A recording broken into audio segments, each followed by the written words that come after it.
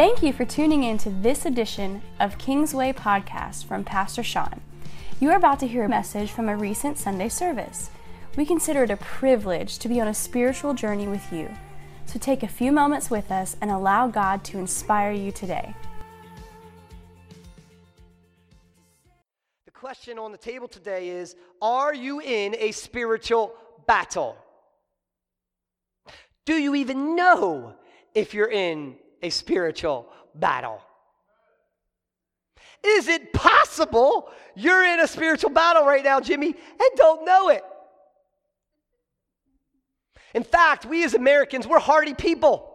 We deal with all sorts of things on the news and TV and are like, what?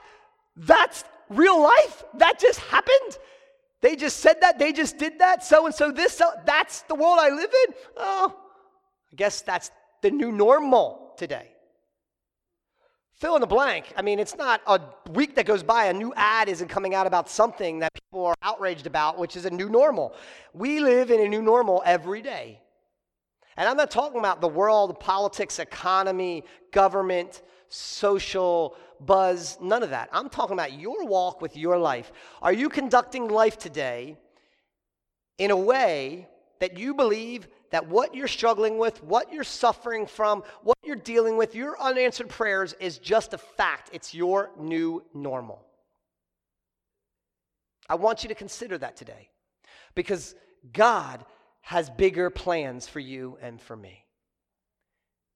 And I believe that I, personally, as the pastor of Kingsway Christian Center, I know that means something.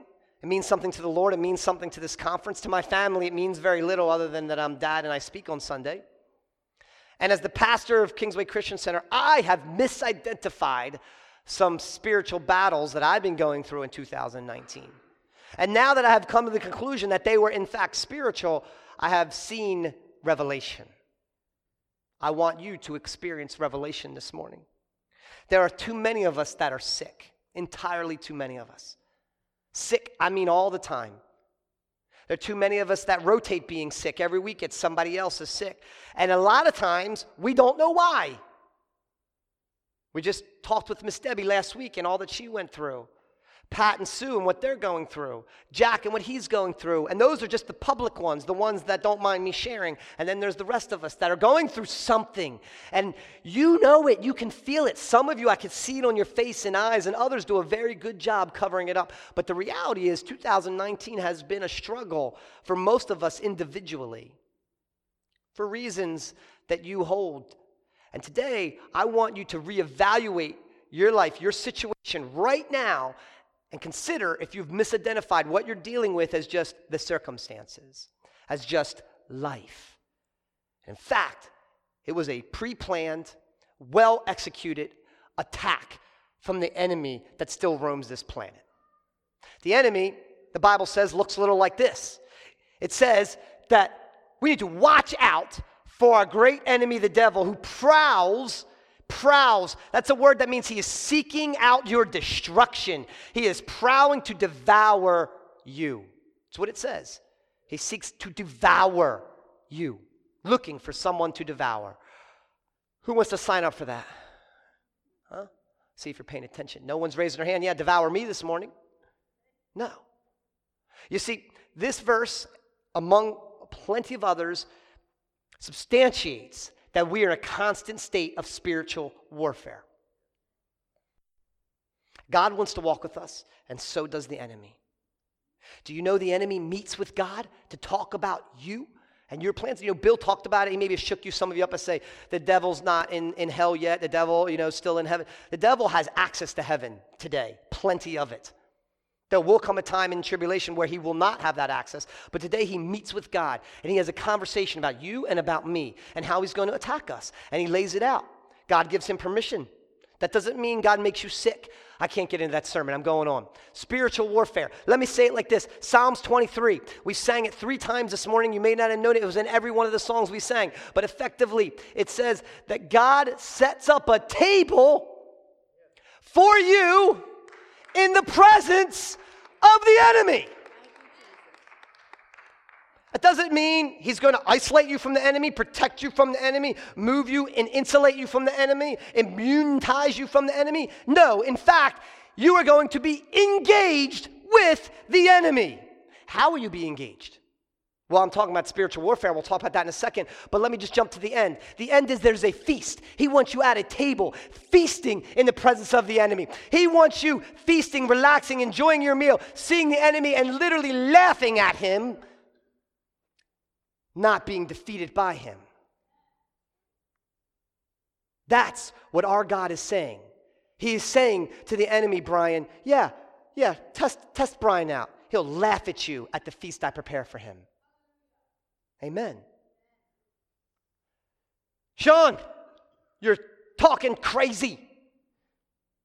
Just make me feel good this morning and let's go about our day. Really? Ephesians chapter 6. We fight not against flesh and blood, but against evil rulers and authorities of the unseen world, against mighty powers in this dark world, and evil spirits in heavenly places. That's the King James version. That's the New Living Translation. I use it a lot, but I love the King James. I just know it's in my spirit. We fight not against flesh and blood, but against principalities and powers, against dark rulers, and against spiritual wickedness in high places. What I'm telling you today is you are under the influence, bar none. I don't care how holy you are. I don't care what the title in front of your name is, pastor, bishop, prophet, apostle, disciple. You are under attack by the enemy.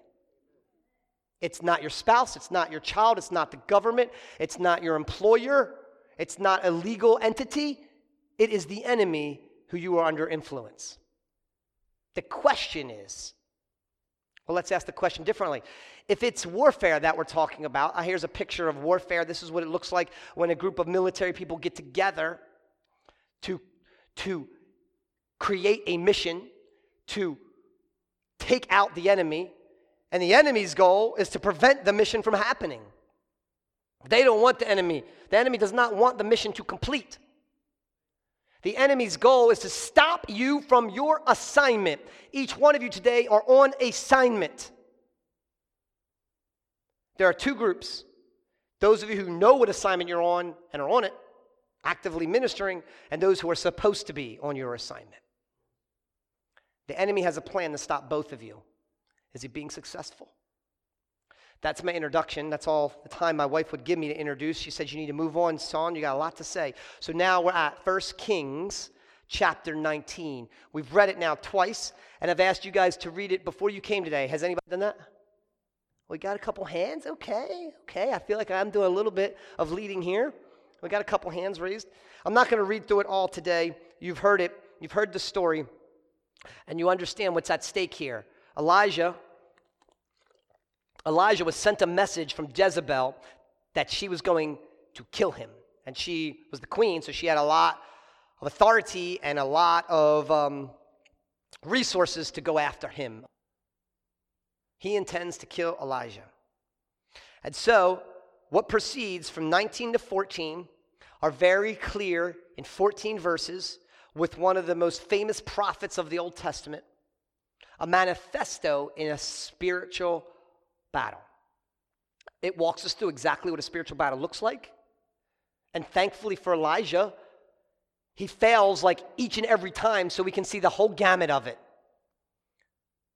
At the end, some great things happen, but that's chapter 20 and 21. You got to read that. But in 19, we see him being human. Not the great prophet, not the miracle worker, not the one that literally hears the voice of God and knows what to do. We see the human Elijah. And he suffers from 8 attacks, 8 symptoms, 8 signs. He failed to recognize any of them. Today, I hope you and I, now that we have the word and we can study it, because we're not in the moment right now. We're sitting down right here in these pews. We can learn it. We can study it, and hopefully it will move us. Amen? Okay, so the first one I've already covered off of. The first sign, symptom of a spiritual attack is the threat itself. Every credible military action starts with a credible threat. That is why we move forward with action. We feel threatened. What is a threat? It's something that hasn't happened yet. Spiritual threat, what is that? It's something that we hear or we see, and then we interpret something else that we're going to hear or going to see in the future. And we begin to think about it, and then we start projecting things that haven't happened yet, but we think they will, and they're becoming more and more and more imminent. You realize all the enemy has is threats. No weapon formed against you shall prosper.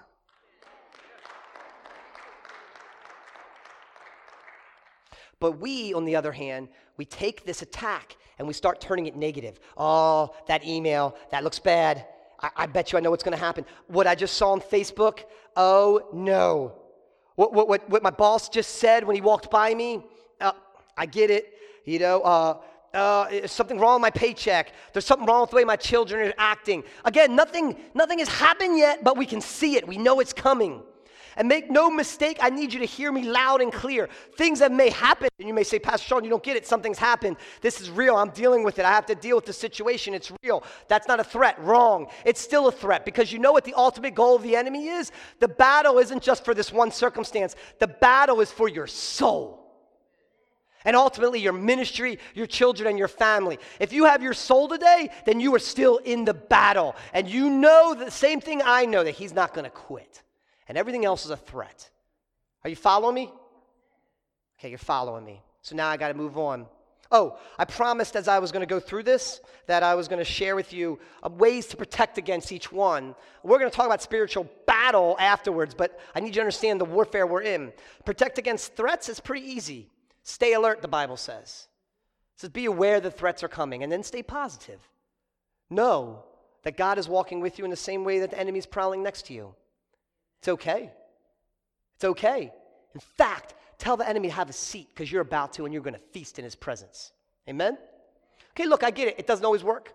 Sometimes the threats are really serious, and we get scared, and we move on to number 2. Let's read it. Number 2, the threat has happened in verse 2. Jezebel sent the message. Verse 3, Elijah was afraid. That's what happens.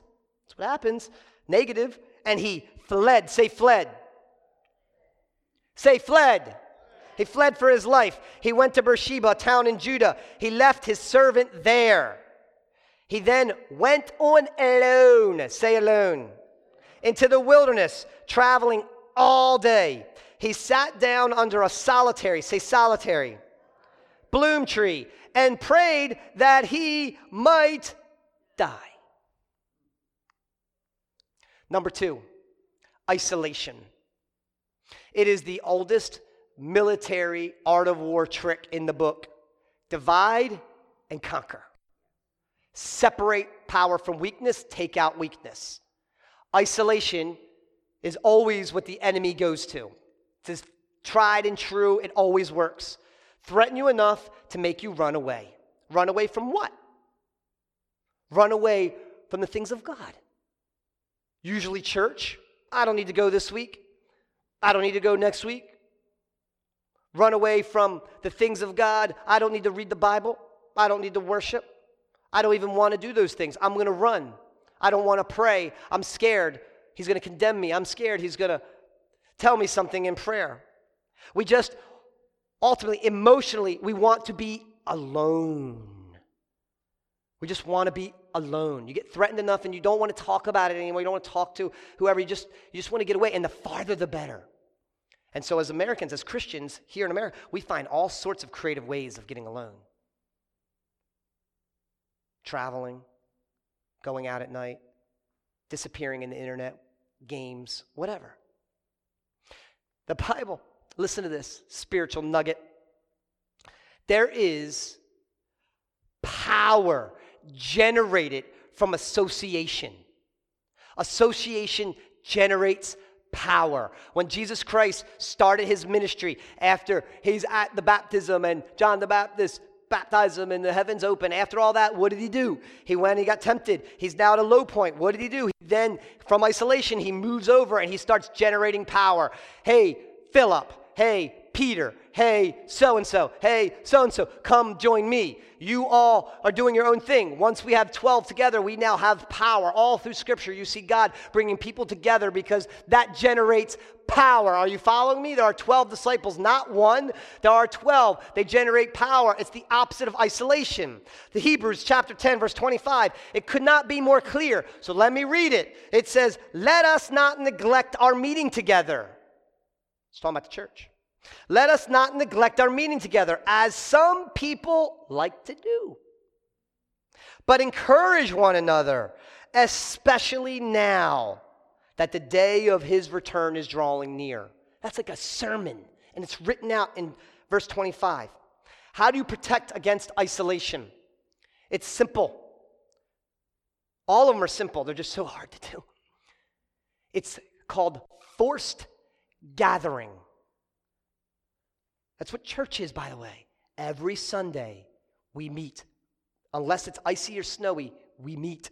It's a forced gathering. It's an opportunity for you to come together, to force you to be together and worship.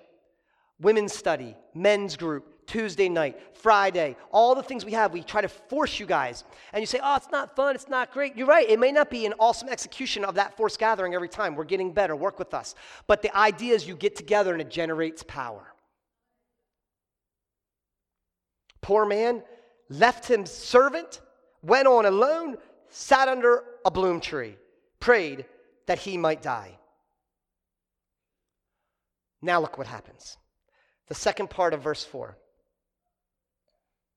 I've had enough, Lord, he said.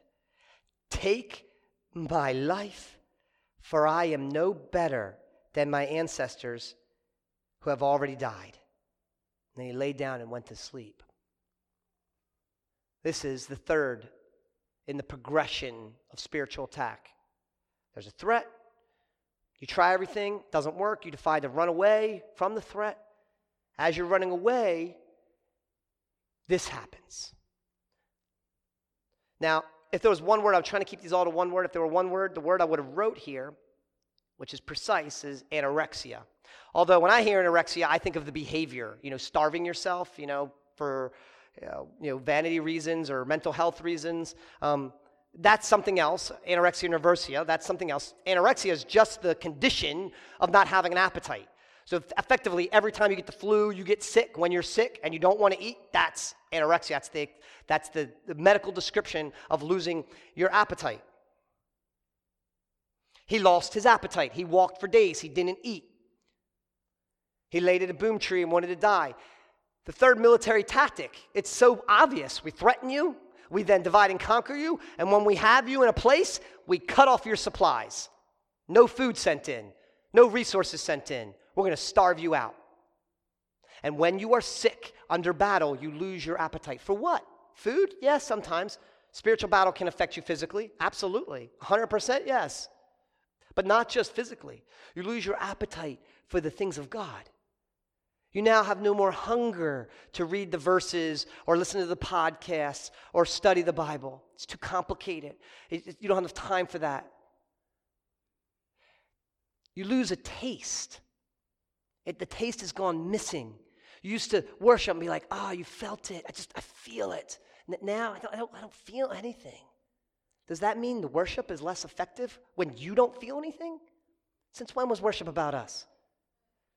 But it matters when we don't feel anything. We're like, something's wrong with me. I'm singing the wrong song. Maybe I'm in the wrong church. Maybe the worship leader's in sin. We create all sorts of crazy excuses for our own spiritual attack.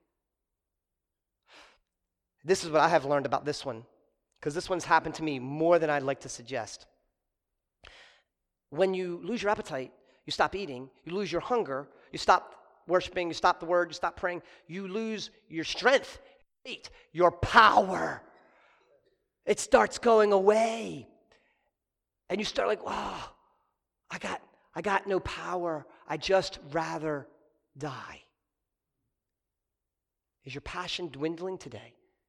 The things you were passionate about, the things when you came to Kingsway you were hoping for, the things when you were joining a ministry you were hoping for, you had a passion for, are you seeing that dwindle? How many things are you putting your finger on that it is, when in fact it was the plan all along of Satan to cut off your supply. Then that leads me to number 4. And I'm going through quickly because I got to get to the end here. Number 4 is the same one, same exact verse. Number 4, so he lost his hunger, and then he says, my life is no better than my ancestors. They've already died, and I want to die. You know what we call this? This is called, it's time to quit or surrender. These 4 steps are what most of us go through in ministry. We're threatened, and then we're isolated, we lose our passion, and then we call it, we're burnt out. I've experienced it. Some of you maybe have experienced it. We've tried everything. There is just no way to win. I feel fatigued. I feel exhausted. It's not just when you feel fatigued and exhausted. This is a spiritual attack. When you know that you've come spiritually to a place where you really do. You may not say it out loud, but you want to quit. You may not tell the leaders you're working with or the people you're working with, your family, that you want to give up, but you know you do. Anybody can relate to this? It's okay. Don't be embarrassed. My victory's in Jesus' name. My victory's in Jesus' name. He does not want you to quit because he's already won. What kind of example would we be? Look, there is a way to transition out of ministry, absolutely, but that's not what I'm talking about. What I'm talking about here is when we get to a place that we are defeated. We are not defeated, church. The Bible says, for me and my house, we will serve the Lord. The moment that we quit and give in to the enemy's plan is the moment we say, we serve you, Satan. That's fine, you win. I do not accept that. I do not accept it in my ministry. I do not accept it in my family, and I will not accept that at church. No matter how many of you I see or don't see or what I can see or feel with my eyes. My victory is in Jesus' name. My wife has email. Many of you do. Everybody has a signature. My wife, I don't know where she got it from, but 15 years ago, she added this signature to her thing, and every time I see it, I'm reminded. In her signature, she says, the 2 most important days in your life are when you were born and when you find out why. Some of you, that second one may be when you give your life to Jesus Christ. Or maybe sometime after when you realize why you gave your life to Jesus Christ. And it wasn't just about eternity. One of the greatest mistakes we make of misidentifying spiritual battles is that we now have identified our purpose, our calling, and we're willing to turn our back on it. Do you know how many people I talk to who want to know what their calling and purpose is and just want me to prophesy over them or tell them what it is? And how many of you know that you know what God wants you to do? Don't ever think for a second that you should turn your back and tell Satan that you're willing to lay down and die. These are hard. I've been through these. Threats, isolation, hunger, surrender.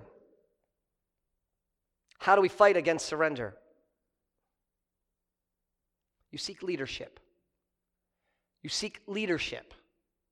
If you are in a military action exercise and you are in a place of defeat where you're surrounded, you pick up the satellite phone and send in the armed forces, bomb them, blow them up, get us out of here, rescue us. You call in leadership. You call in backup. That's what we need to be doing. We have a leadership team here. We need to be pouring into you when you're at this place, and you need to be trusting us to help you with this place. What are we going to tell you? I don't want to tell you my whole life story, all my details, all my privacies. I don't want to tell you all that. Let me tell you what we're going to tell you. It may look like you're surrounded, but God has surrounded you. It may look like I'm surrounded, but I'm surrounded by God. These 4 often happen, as with Elijah, and they happen with others. Oh yeah, I forgot. The protect against loss of hunger is a daily routine. If you eat 3 meals a day, you don't get hungry. If you stay and eat and continually eat even small bites, you don't get hungry. So protecting against loss of hunger is keep a daily routine of reading your scripture and a daily routine of loving the Lord God with all your heart, soul, and mind. I need to continue. Those 4 are pretty commonplace. And all throughout Scripture, you see those 4 happening over and over and over again.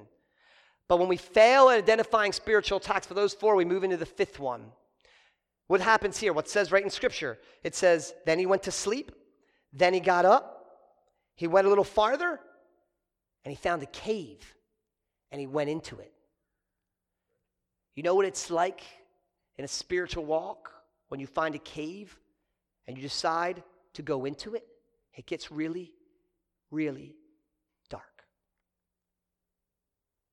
Depression. It's not something we like to talk about in church. We think it's weak, or we hear people talk about it as a weakness. Just go to counseling. Just take these drugs. You'll be fine. Everyone suffers from depression. It's normal. I do not accept that. Depression does affect everyone. Prophets, apostles, disciples, pastors. As I shared with you last week, the mega church in California, the pastor struggled, apparently was not able to identify, took his own life. A pastor of a mega church upon tens of thousands of people. None of us are immune. It is serious. We call depression ultimately in our society a mental illness, and there's some truth to that. There is a mental illness that we suffer from, a sickness, and that's what I'm talking about, being sick, being attacked from the enemy. But I will not accept that it's just a sickness that can be cured with a few words and a few pills.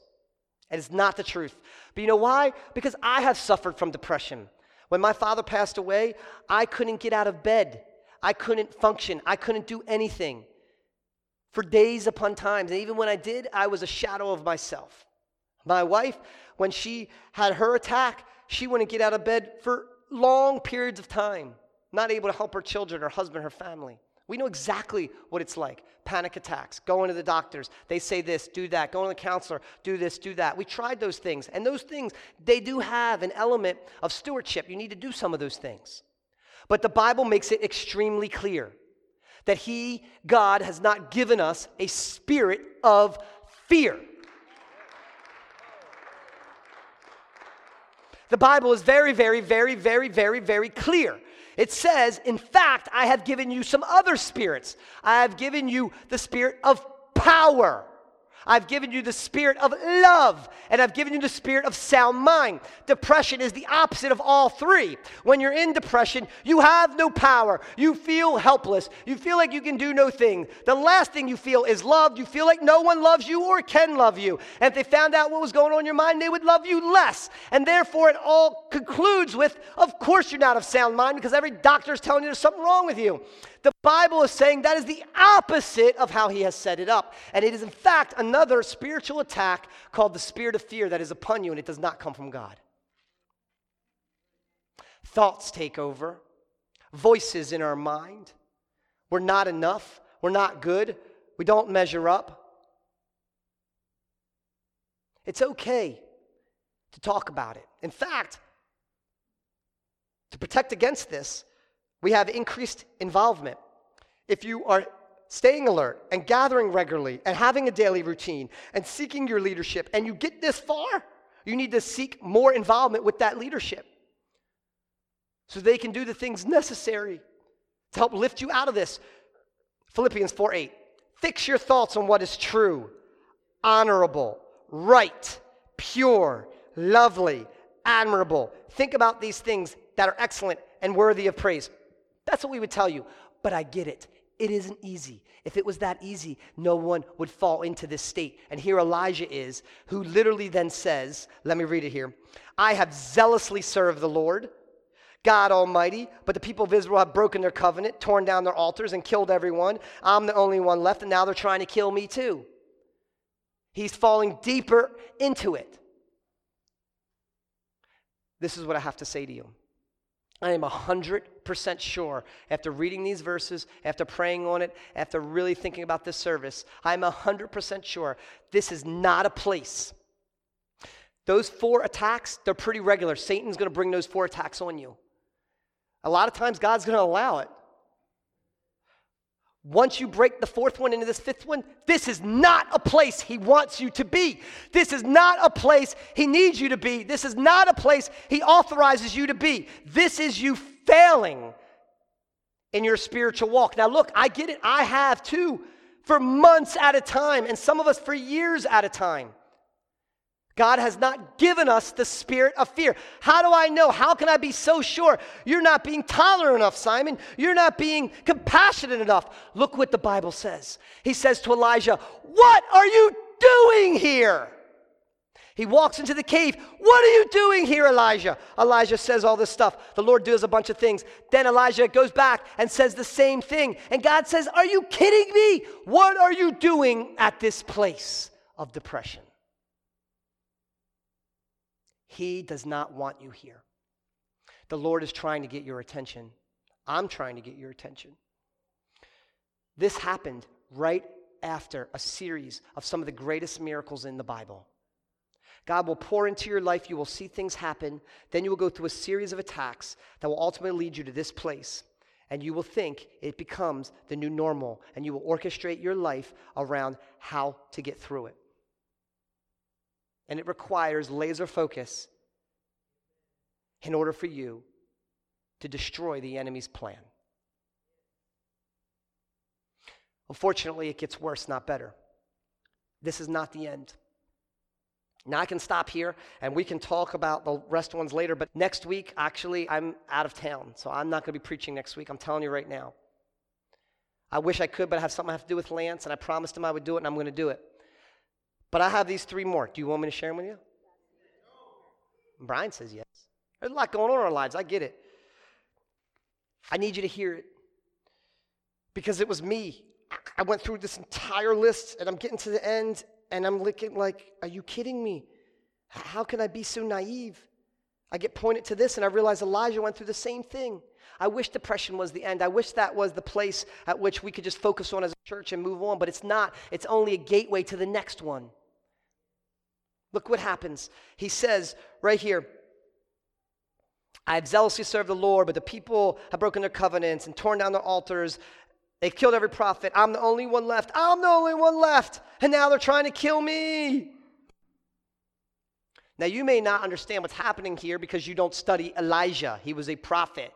This is the one man in the Bible who literally, they said, didn't sin, and that's blasphemy because Jesus Christ, he's the only one that didn't sin. So what does this man sin? Theologians are trying to figure it out. They look at this verse and they point to this and others and they say, you know what happened? His depression has led to bondage. Bondage is a spiritual word for sin. In his case, arrogance, self-pity, excuses, the victim mentality, woe is me. Pretty serious because it led him to a place where he wanted to die, a state of depression. But for you and me, it's usually more bold than that. Bondage is being held back. Bondage is being restricted. Bondage is like being in a jail and not being effective. What is bondage in a spiritual walk? It is sin. In fact, you could be walking in this planet, you could be conducting ministry or not, and not living a life of sin, and you could still be a testimony for the Lord God and Jesus Christ. The moment that you begin to dabble and engage in sin, your testimony is completely eroded, the power is gone, and you are in bondage. Most of us as tried Christians, we won't just fall into sin, we're too smart like that. But it takes 6 attacks for us to get to a place where we ultimately fall into an old bondage. Something that we've been dealing with our whole life, something we couldn't get away from.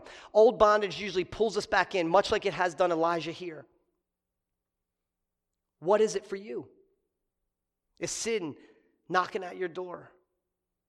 And maybe you sit here and say, Pastor Sean, I'm way past this. I've been engaged for so long, I forgot. I consider my little sin here just a part of my walk. It's just part of who I am. It's a small thing. No one knows it. No one talks about it. God still loves me. I'm just going to keep walking on. A spiritual attack, and you are failing. I am failing. We are failing. We need to talk about it. We don't have an open confessional. We go over here, our Father, for I have sinned, forgive me. We don't do that. Maybe we should. Maybe there'll be less of this happening. But this is serious business, guys. When sin enters into your walk, at this point, you're way past depression. Now, Satan has his hands on your soul. You know what happens next? I'll share it with you. How do you protect against sin? If you're at this place and you've got that increased involvement with your leadership, the next thing that needs to happen is an accountability partner, a person who can help hold you accountable to those things that are going on in your life. They can help identify triggers. They can help pray with you through them. If you're in sin today, I need to pause for a second. If you're in sin today, no matter how small or how big, I don't care what it is, the first thing you do is not have to tell me. The first thing you do is tell God you are in sin and you admit it. The next thing you do is start a counter. You start it on your phone. Day 1. Today will be the first day I do not sin. Tomorrow, you pray the same prayer and you count that counter and move it up. This is now day 2. I do not sin. And then you get to day 3. If you get to day 3, please call me up and text me, say I'm at day 3. I don't care what it is. And now I'll start praying with you. If you need more help, come talk to me and we'll get through it together. Amen? Okay, so now moving on. What happens? I got to read this. God says, go out and stand before me. What happens? Elijah stood there. A mighty windstorm hit the mountain. It was such a terrible blast. The rocks torn loose. The Lord was not in the wind. The wind afterwards was an earthquake. The Lord was not in the earthquake. After the earthquake, there was a fire. The Lord was not in the fire. Wind, fire, earthquake, and the Lord was not in it. Is that clear? We look at that and say, oh, that's God moving. That's his power. It's God's power there. It says the Lord was not in it. That is the opposite of God's power. What was that?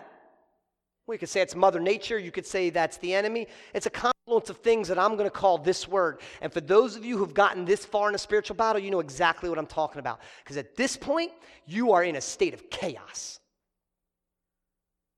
It's like having a giant knot and you can't untangle it. You know you shouldn't be here. And you know that of all the things that have gotten you to this point, but at this point, it just seems worthless. You have an absolute lack of peace. You can't find it anywhere in anything, not reading, not worshiping, not praying, not the TV, not your family, nothing. Even natural things like the wind and earth and things that you used to enjoy, they now cause you pain. Things that used to bring you joy, things you love to do, you can't do anymore.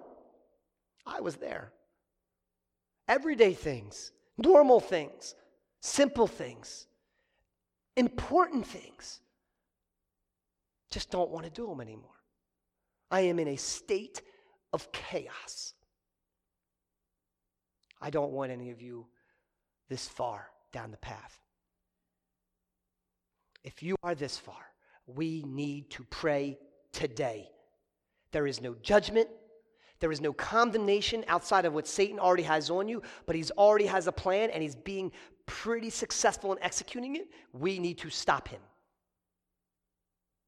Because the last one, and number 8, seems like the most innocuous of them all. It happens in verse 14. How do you protect against chaos? I certainly do not have enough time for this. But for those of you who care, Psalms 46 says, be still and know that I am God. When you get to this point, there's something different that needs to change in your walk, in your life. There's not words anymore. There's not preaching anymore. There's something else that needs to happen, and we're going to do it with this song that we're about to play here. But I can't exactly explain it to you. All I can tell you is if you study it, it's clear as day. And if you do and you want to and you're here, go back and look. There is a sound and there is a location. Those two things need to come together to break chaos. That's another sermon. Okay, what happens here in verse 14? The last step in verse 14. He replied again, quote, I have zealously served the Lord Almighty, but the people of Israel have broken their covenant, torn down your altars, and killed everyone. I am the last one left, and now they're trying to kill me. An exact replication of what he said earlier when he was dealing with depression. Exactly what he said. He was dealing with his bondage right before he dealt with his chaos. And after his chaos, instead of hearing and experiencing God, he says this. What is that? Is that him just being stubborn? Maybe. This is the 8th, and ultimately the most dangerous. Now, this 8th one happens to all of us throughout the day, but when it happens in this sequence, when it happens when you're in a state of chaos, you're no longer strong enough to fight it off, unless a divine intervention occurs. In Elijah's case, it occurred in a mighty way. Read chapter 20, you'll hear it. But in your case, has it happened? Have you had this divine intervention in such a way you went from, step 7 all the way back to praising the Lord again? What's step 7, Pastor Sean? Doubt. Why? Doubt all the time. Yeah, I get it. You doubt all the time. But when we get to a place where we question the call of God on our life, where we question the direction that God has given us, it can be a very, very dangerous place for your soul. I don't know where you all are today. I don't know where you are in spiritual battle. I do know this. You are either in a spiritual battle, just got out of a spiritual battle, or about to get into a spiritual battle. That much I know is true.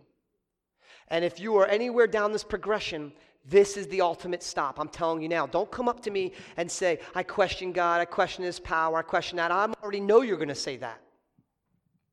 Because that's ultimately where Satan is heading you. If you're dealing with one of these, no, this is where he's trying to get you. How can you be certain? Well, he did it to Elijah. Something happened with sound and location. Elijah broke that, and he was able to move on. Today, I want to break something. Why is it so important to me? I don't know what's going on in your life, but I do know this. July 2019, a best-selling Christian author, Joshua Harris, sold I Kissed Dating Goodbye, millions of copies, had a huge, profound impact on the Christian youth community, decided to give up his theology for the LGBTQ community, and he's effectively renouncing his faith because he's not sure he's right anymore.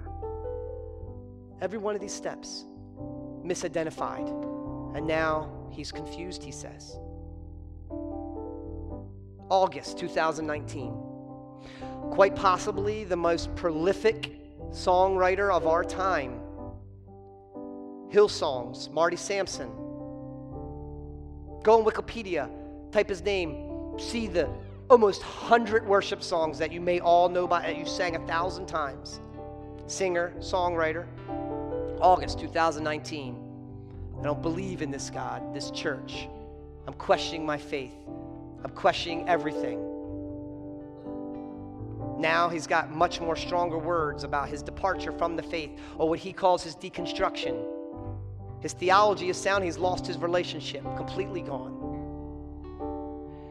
We cannot overlook what's happening right here in our community, in our world, where we are. These are moves of Satan, and we need a move of God. Are you with me, church? Can you hear me, church?